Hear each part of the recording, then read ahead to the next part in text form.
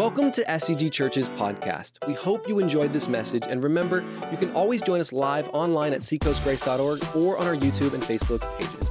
We also have live outdoor services underneath our tent at Saturdays at 5 p.m. and Sundays at 9 a.m. Thanks so much for listening. Cool. Make sure you bring your kids. If you got kids that age, they're going to have a great time. So, how many like surprises? Some of you are scared, like he's got something he's going to do. No, I'm not going to do anything surprising. Here's what I want you to do. I want you to turn to somebody next to you and tell them the latest surprise you had. Just the most recent surprise you've had. Turn to somebody and tell them real quick.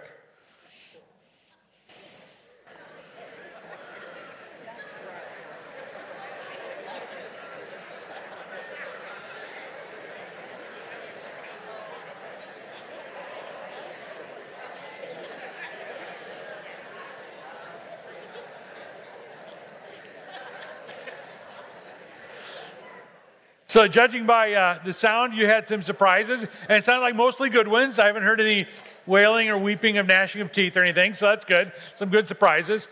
This week I was going to surprise my wife. It was her birthday, and I was going to surprise her, but the problem is that she looks at all the credit cards all the time. She's like one of those, you know what I'm saying? She's always checking what's been spent, so I know I can't, and same thing with a bank account if I went to grab cash, what it was, and sometimes I'll save up cash and have enough to it. This time I didn't have enough, and so I was going to get her a gift certificate because she never wears what I buy her. Anyway, so I purposely, this time, purposely waited till the very day of her birthday so that I could go buy the gift certificate at the last minute and then give it to her at the family dinner, and she wouldn't have time to look at the thing, right?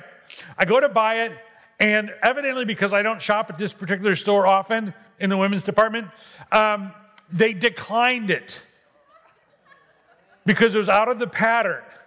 Because I know this because I called them later and explained what happened. They didn't care. Not only did they decline it, they sent my wife a notice. So we get to dinner, we're giving her presents, I hand her the little silver box. Oh, what a surprise. No, you saw it this afternoon, I know you did. So some surprises don't work out very well, do they? There's a little passage in Acts chapter 6, and we've been looking at the book of Acts, and Acts chapter 6, a little passage, just the first 7 verses, it looks like a little bit of housekeeping in the early church. Just a little bit of issue, little systems needed corrected there, a little function needed put in place to fix the thing, and you look at it and go, well, that's cute, I don't know why they included that, but here's what I want to suggest to you. In this little short passage, in these little 7 verses, I want to suggest there's some surprises. They're not like big surprises like you want a car, not that kind of surprise, just little surprises that indicate what our Christian life is supposed to look like and how it contrasts to the world around us. It seems to me, and I could be wrong, but it seems to me, and I've been around a while, that we are having a harder and harder time in the world we live in getting along with each other. We just seem to be having a hard time right now getting along with each other, and some of it's justified, and most of it is not. And so I want you to get a little glimpse of how the early church worked, and how we're supposed to work, and how that can impact our lives if we would adopt and learn these attitudes. So if you want to follow along, it's found in Acts chapter 6, verses 1 through 7. In those days, when the number of disciples was increasing, the Hellenistic Jews, I'll explain what that is in a moment if you don't know, among them complained against the Hebraic Jews because their widows were being overlooked in the daily distribution of food. So the 12 gathered all the disciples together and said, it would not be right for us to neglect the ministry of the word of God in order to wait on tables. Brothers and sisters, choose 7 men from among you who are known to be full of the Spirit and wisdom. We will turn this responsibility over to them, and we'll give our attention to prayer, to the ministry of the word. This proposal pleased the whole group. They chose Stephen, a man full of faith and the Holy Spirit, also Philip, Prochorus, Nicanor, I have no idea, Timon, Parmenas, and Nicholas from Antioch, a convert to Judaism. They presented these men to the apostles, who prayed and laid their hands on them. So the word of God spread, the number of disciples in Jerusalem increased rapidly, and a large number of priests became obedient to the faith. Now, you're saying, okay, that's cute. They gave out food to the right people. What's the big deal there? There's a couple of interesting things. I really kind of sometimes like to dig into some things and credit learn from. There's some not surprising things, and there's surprising things. 3 of each in this passage. The first one is, what is not surprising is that people have conflict. Nobody's surprised by conflict. We all have conflict, right? There's conflict between men and women. There's conflict between people of different races. There's conflict between nations. Conflict is a part of living in the fallen world. It just happens. That part is not surprising. By the way, there's no special gift or ability to find conflict. We can all find conflict. We can see it. It's not, matter of fact, and this is something that I just want you to hear me and just think about it. We live in a world where we kind of capitalize on conflict. I kind of think that we've come to a place in our world where we kind of have raised to an art form the ability to be offended by someone. We look for opportunities because the most offended person, the most victimized person, rises to the top of the status somehow in this warped world we're living in. Right? And so, matter of fact, it is so bad that if you can't find something to be offended about, you'll be offended on behalf of someone else. Maybe even a whole group of other people that you don't even know personally, but you're offended somehow for them. Right?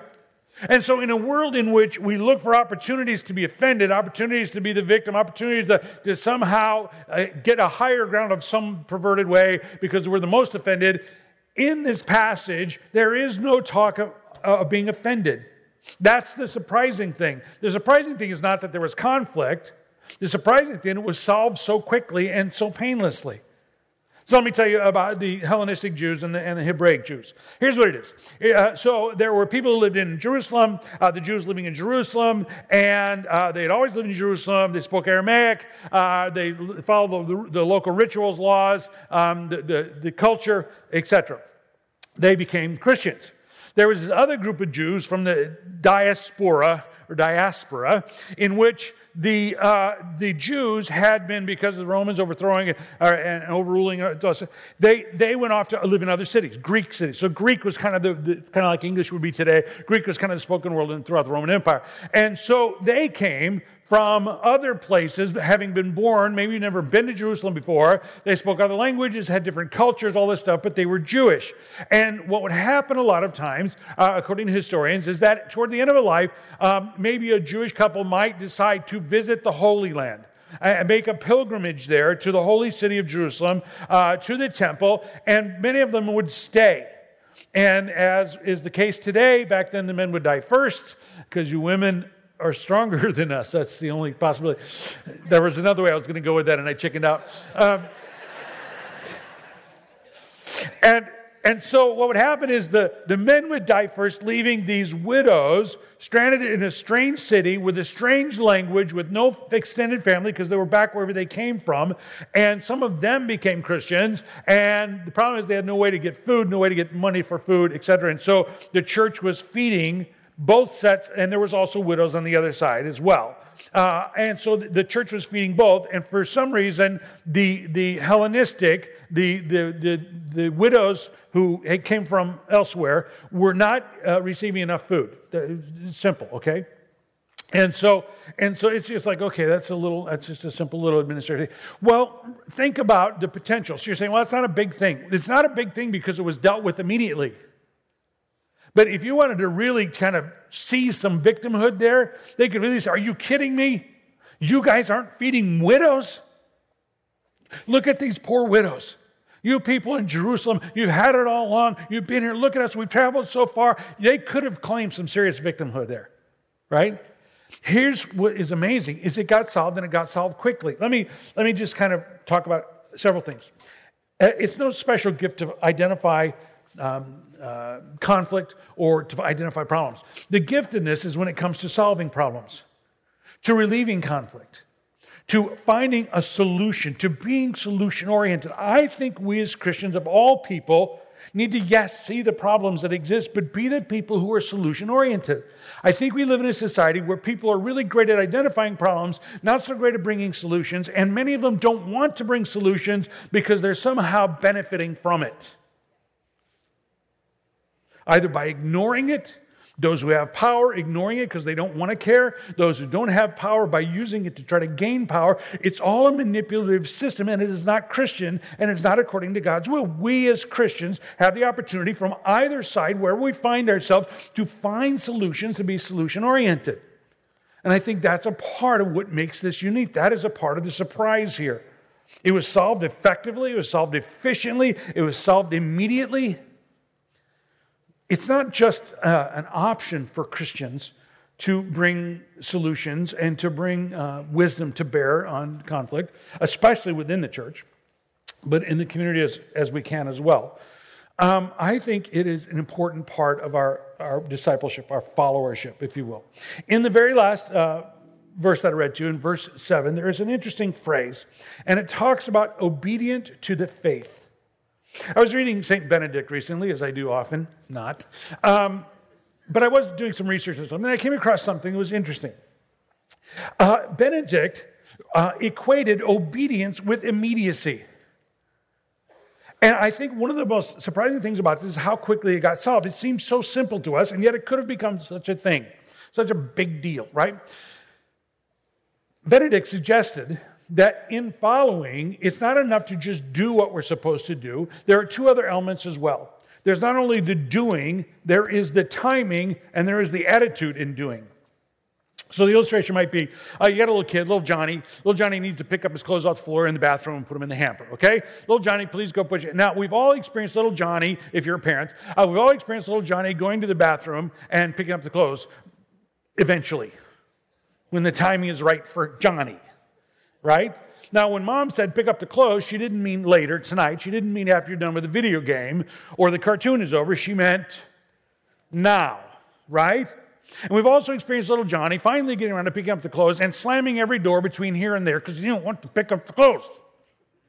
And so what he was doing was he was obeying, but he wasn't being obedient. You see, obedience is I go and I do it now without hesitation and without grumbling. I take care of this situation. When we pray the Lord's Prayer, and we pray that God's will be done on earth as it is in heaven, it's kind of what it's talking about. It's obedience. Now, how is God's will done in heaven? They don't take a vote. They don't discuss it. They don't put a committee together. God's will is done immediately and gladly. And so a part of what is unusual about this is the problem got solved immediately and gladly. And I can show you that in a moment. You're saying, well, it doesn't say anything about their attitudes. I'll show you that in just a moment, okay? Now, in this being obedient to the faith, I'm going to talk about that in a moment. It's an interesting phrase in this little passage. It's used a couple other times. In how they dealt with this, they were truly living out their faith. The way we deal with conflict, the way we deal with interaction, and being obedient to God in the dealing with that is a living out of our faith. Now, I want you to notice a couple of things that would be contrary to the way our society would do it. The disciples didn't put a committee together to do a deep study on this thing, right? And they also didn't place blame. All right, whose fault? Who messed up on this deal, okay? Now, in our general society, we'd put a Senate committee together, and they'd report back, and we'd fight over who's on the committee and all that stuff. They didn't do any of that stuff. They just fixed the problem. They just fixed it. There was no blame to be placed here. Nobody was looking to place blame. Because the reality was it could have been somebody who was not giving out enough food. Or it could have been that the women who didn't speak the same language as the people who were giving out the food just weren't communicating. They need more food. Who knows what it was? It didn't matter. It could be solved that quickly. Why waste your time figuring it out? Let's just go forward. By the way, this is something about being future-oriented and solution-oriented. I think it's a powerful thing we as Christians can do. We don't need to place blame. We don't need to point fingers. We just need to fix things. A lot can get done when we don't do that. A lot can get done when I'm not too busy telling you that you messed up. Before we fix it, I got you to admit that you messed up. Who cares who messed up? Right? Let's go forward with this thing. And so in this solution-oriented kind of mindset, there's an interesting thing happens here. And it didn't become a thing because how the leaders dealt with it. So let's go to surprise number 2. Surprise number 1 is the problem was solved quickly. Surprise number 2, what we're not surprised about is that the leaders got involved. Because we have a mindset as human beings that we think we need someone else to fix everything. And so the leaders got involved. Now, I'd like to think that the people learned their lesson and they may not have involved the leaders the next time. But here's what we tend to think. We tend to think that if there's a problem, we need to get somebody in charge to fix this thing. Okay? We fix it from the top. I have a little phrase on here I use called stirring from the top. What you saw Cody do earlier, try to recruit people for VBS, is called stirring from the top. Ministries around here, we have lots of ministries around here, and they all want me or Cody to make an announcement and stir it from the top, get people from the top. But we only do that when we really feel like we're in a dire situation or we're just coming out of a pandemic. Okay, we will get up and we will kind of leverage whatever influence we have and try to get people because we feel like it's super important and we need it served from the top. But here's the truth. We have hundreds of volunteers around here, most of which I did not recruit. Somebody in the congregation got involved in ministry, got excited about it, and brought their friend. The friend got excited and they brought their friend. And it's much better just done that way, one-on-one, because I'm not going to be there with you at VBS the whole time. But your friend who invited you would be. You just have to say, it's much better to just be solved here. And the leadership should be leading the things that only the leaders could do, right? And so here's what's interesting. It's not surprising that the leaders got involved. What is surprising, the leaders didn't solve it. The leaders didn't solve it. Matter of fact, they turned it back to the people and said, here's what we think you ought to do. What are you going to do? And then they blessed it. And so they handed it back. It was solved by the congregation. It was solved by the people. Because here's what you understand is that God put people and wants people in his church, in the body, to get things done. Not the leaders just to get things done. A couple things. Let me just point out 3 things on this real quick. One is the people, the resolution came from the people, by the people, for the people. They fixed it themselves. They just took care of it. It's an interesting thing about this, by the way. The names that I just kind of slaughtered as I try to get through them, those names are very important. The reason I tried to read them is because they're important. Because they were not Hebrew names. They are Greek names. Now remember, the conflict is between Greek widows and the Hebraic believers. And so here's what, if you think about this, the indications are that probably the early church was mostly local Jews, Hebraic Jews, who probably had the purse strings and had the power within the local congregation. But on the other side, you have these Hellenistic widows from elsewhere who were just at the mercy of those who were holding the purse strings, and there were evidently some families among them as well. And so the people with the power said to the people without the power, here, 7 of your folks, we're going to just hand you the purse strings, and we're going to trust you to feed those women and these women. Now, I'm not making a political statement of any kind. I'm saying what it looks like to be in a community of love and acceptance in relationship with God allows us to trust people. See, what would have happened normally outside the churches, these people would have fought these people, and there would become a division, and it would have become a thing. But because they were in the body of Christ, they were all following Jesus, these folks were able to say to these folks, we trust you. All 7 they picked, one of them wasn't even a Jew, he was a proselyte, he was a convert to Judaism, and said, no, you understand their language, you understand their culture, you know what they need, we're going to trust you to take care of this. It was a trusting thing. You're saying, okay, what does that mean?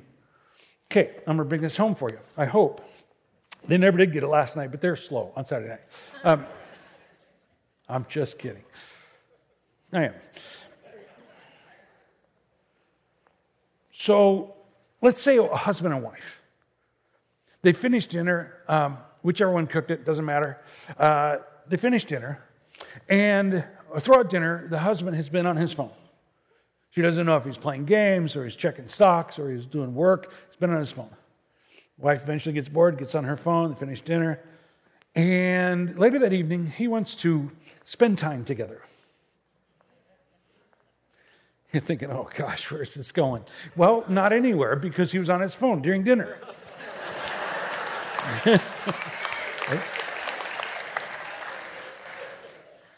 So what can happen, and generally does happen, is there is cold silence. They both turn away from each other and go to sleep, and eventually the coldness the wears off, and they try to be friends again. But here's what the early church did, and here's what I think works better, is the husband notices that there's an iceberg in the room, in the bed next to him. And he says, honey, because I'm a very perceptive human being, I sense there's something wrong. At which time the wife can say, you are a big fat jerk and I'm never speaking to you. Or she could say, yes, I'm upset about something. Oh, well, I love you and I care about you, honey. Help me understand. Now, she has a choice to make at this point. She can either go on being mad and try to power up and get what she wants or take what she wants in this relationship. Or she can do what these guys did and say, all right, here's the truth. The truth is, honey, I don't feel close to you when you're on the phone all the time and we don't talk. I need from you to have conversation. I don't need you to fix it. I don't need you to tell me what to do about it. I just need you to care enough to have conversation with me about it. At which point he'll say, I said hi.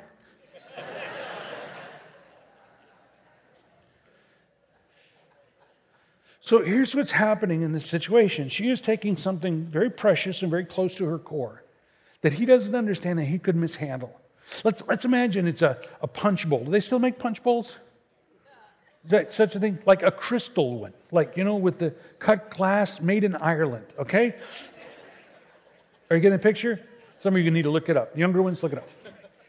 And she's saying, here's the punch bowl of my happiness and joy and peace in this marriage. It has much to do with us connecting. And we're not doing very good at it. And she says right now, rather than blaming, I'm just going to hand this to you and let you know what I need. Now, he's going to drop it. I'm just telling you, ladies, he's going to drop it.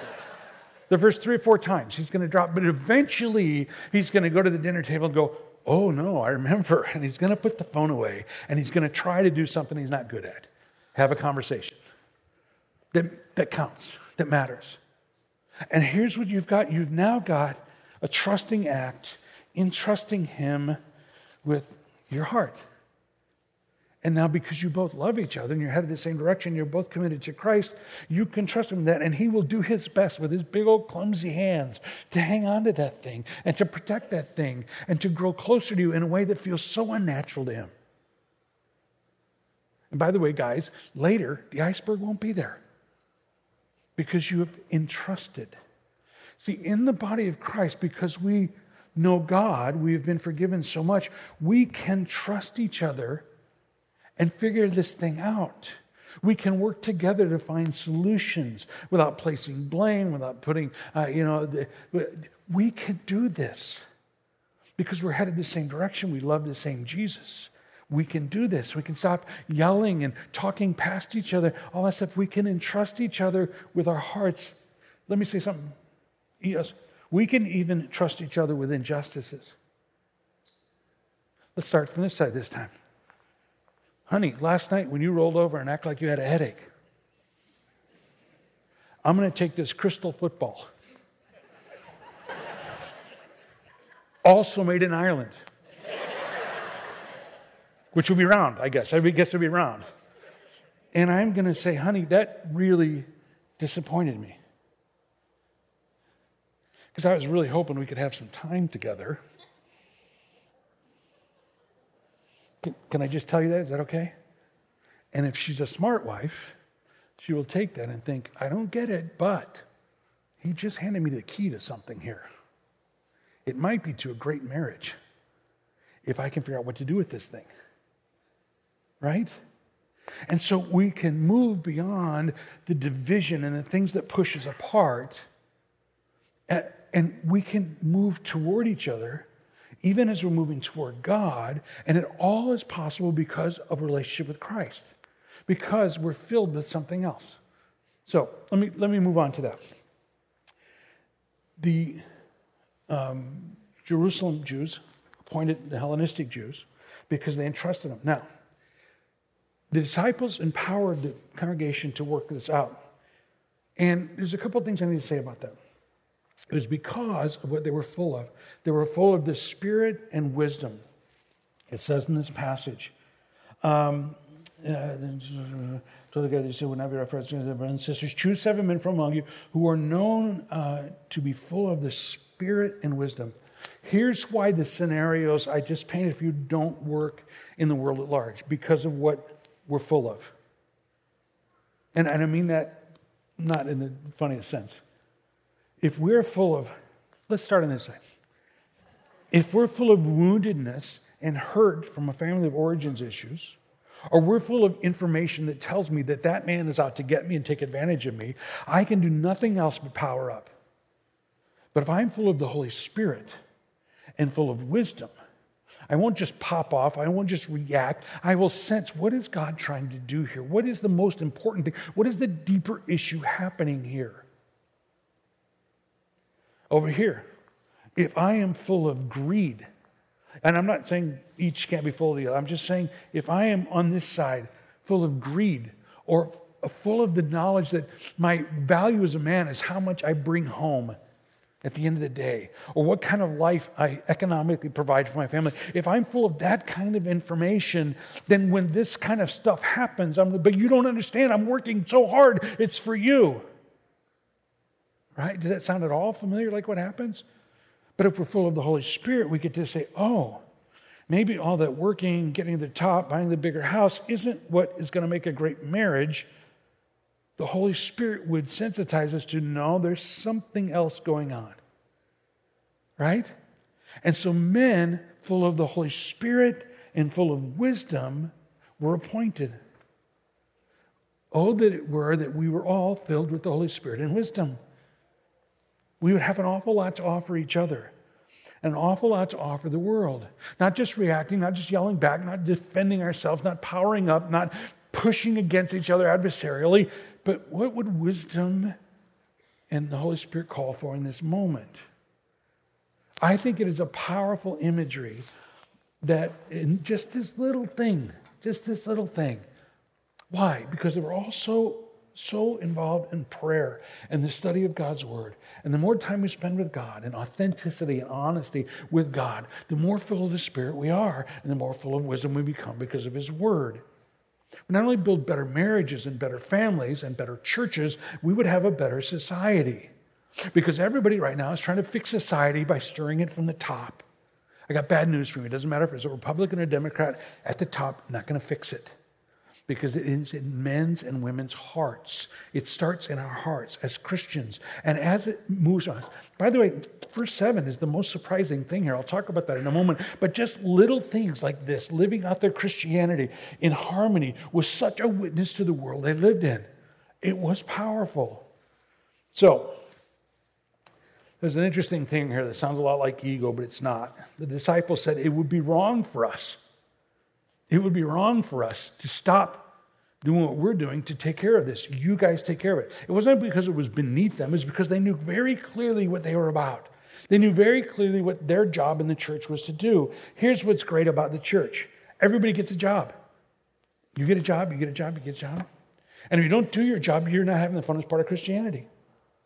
Because as you do in the kingdom for eternal purposes, what needs to be done, you will discover why God made you the way He made you. God made you for a reason. And it wasn't just so you could get a job and make a living. He made you with certain gifts and abilities so that you could contribute to the body. Now, if the disciples were anything like most preachers I know, they weren't very good at setting up systems for distribution.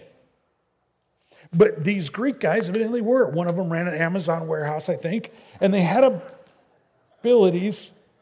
They had abilities they were getting to use. So I just have two questions on that count. One, do you know your primary calling in the body of Christ? And are you doing it? And two, if not, why not? And I guess three, what are the rest of us missing because you're not using your gifts? What are we missing? Because there's something missing here because you're not playing. Because you're not in the game. Get in the game. It's the funnest part. I told you a few weeks ago about a couple who hadn't been able to be at church because he's been struggling with cancer and they can't come because of COVID. And all of a sudden they said, you know what we missed most? And I thought for sure it was the sermons. It turns out it wasn't. And it wasn't even the music. It was serving. The best part of Christianity is serving. If you ask anybody who goes to Royal Family Kids Camp, they will tell you it's the hardest week of their life. It's exhausting. It's emotionally draining, and it's the best thing they do. Because doing something that counts for eternity is incredible. All right, let me go to the third surprise. I'm running out of time here. The third surprise is not that word spread. It says in verse 7, so the word of God spread. It wasn't just the word spread. After all, they are feeding widows. I mean, come on. But if you read the rest of it, that's not who was affected by this. It says this. So the word of God spread. The number of disciples, just as simple. Isn't that weird that verse 7 is at the end of a simple little problem-solving issue? But they solved it so quickly, so magnificently, so sweetly, without division. They just cut the division right off the beginning. That here's what happened. The number of disciples in Jerusalem increased rapidly, and a large number of priests, religious leaders. By the way, they're not the good guys in this story generally, the religious leaders. If you remember that part about Jesus and the cross and the disciples in the last few chapters, all that stuff, became obedient to the faith. See, they looked at their form of religion, their form of supposed worshiping God, and it was just full of division and strife and power struggles and all that stuff. And they looked at these people were just willingly handing resources to each other, whoever needed it. See, as the body of Christ, as the church is the church, it is an incredible light in the world we live in. Being obedient to the faith. It's a phrase that's used in Romans 1:6, and again, I think in chapter 16. Obedient to the faith. It's about trusting His way, accepting His assignments, and walking with Him daily. That's what the church is supposed to do. And if the church will be the church, society will be different. So for all of us who like to sit around and bemoan what the church looks like, the world looks like and the country looks like, the church better take a hard look at itself and say, we got to do better. We got to get closer to Jesus. We got to love each other more. We got to be the church. We got to be the church for each other and to each other and with each other. We got to be the church in the sense that we are examples to each other, what it means to live selflessly, to live walking close to Jesus. As I get older, it's disappointing because so many of my examples have gone on. Some of my other examples have failed. We need to be examples to each other, what it means to be the church. We need go first kind of Christians where we love first, even if we've been offended in some way. We need to be the church with each other, encouraging each other, get beyond our device, whether it's our phone or whatever it is, and begin to look around and be aware and available to those who are struggling, to be a word of encouragement. Even for those who aren't gifted in encouragement, you can still do it. The Holy Spirit will help you. Be the church for each other. There are times when people have physical needs. They may need help paying their bills. They may need help getting a job. They may need help, and we need to be available and caring for that. You see, the answer for our society and the answer for being who God called us to be is not yelling louder.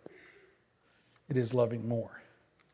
And as we learn to love more in little things, like just feeding the widows, in the little things, as we learn to love more, we will be the church. And being the church is the hope of the world. Because the only answer that everyone is looking for is found in a relationship with God through Jesus Christ. That is the answer. Everything else will fail. And if the church isn't doing what the church does, then they don't know where to find the answer. Cody sent me an interview with N.T. Wright and an atheist and an interviewer. And the atheist says, I really wish the church would be the church. Otherwise, it's just another social action organization. Without the dynamic of the supernatural, this is an atheist, very familiar with Christianity. Without the dynamic of the supernatural, without understanding who Jesus was and what He did, the church doesn't have anything more to offer than any other club. But because we do, we can live differently, and that's what the world is looking for. I'm going to invite the band up and the band out and the singers to come up because I want us to sing a song together. We have a few minutes left. I want us to sing a song together, and it's kind of a prayer. It's kind of an invitation to God. Come and help us be the church. Because we need you to help us be the church. We need you to help us love each other in ways that are demonstrative to the world around us, in ways that might be a little inconvenient, might even cost us a little something from time to time. But that is the hope of the world, and that is the most important calling we have, is to know Jesus and to love each other. And so I'm going to ask them to lead us in this song, and as you catch on, begin to sing along. We hope you enjoyed this message, and remember, we also have live outdoor services underneath our tent at Saturdays at 5 p.m. and Sundays at 9 a.m. You can always join us online at seacoastgrace.org or on our YouTube and Facebook pages to hear these messages in real time.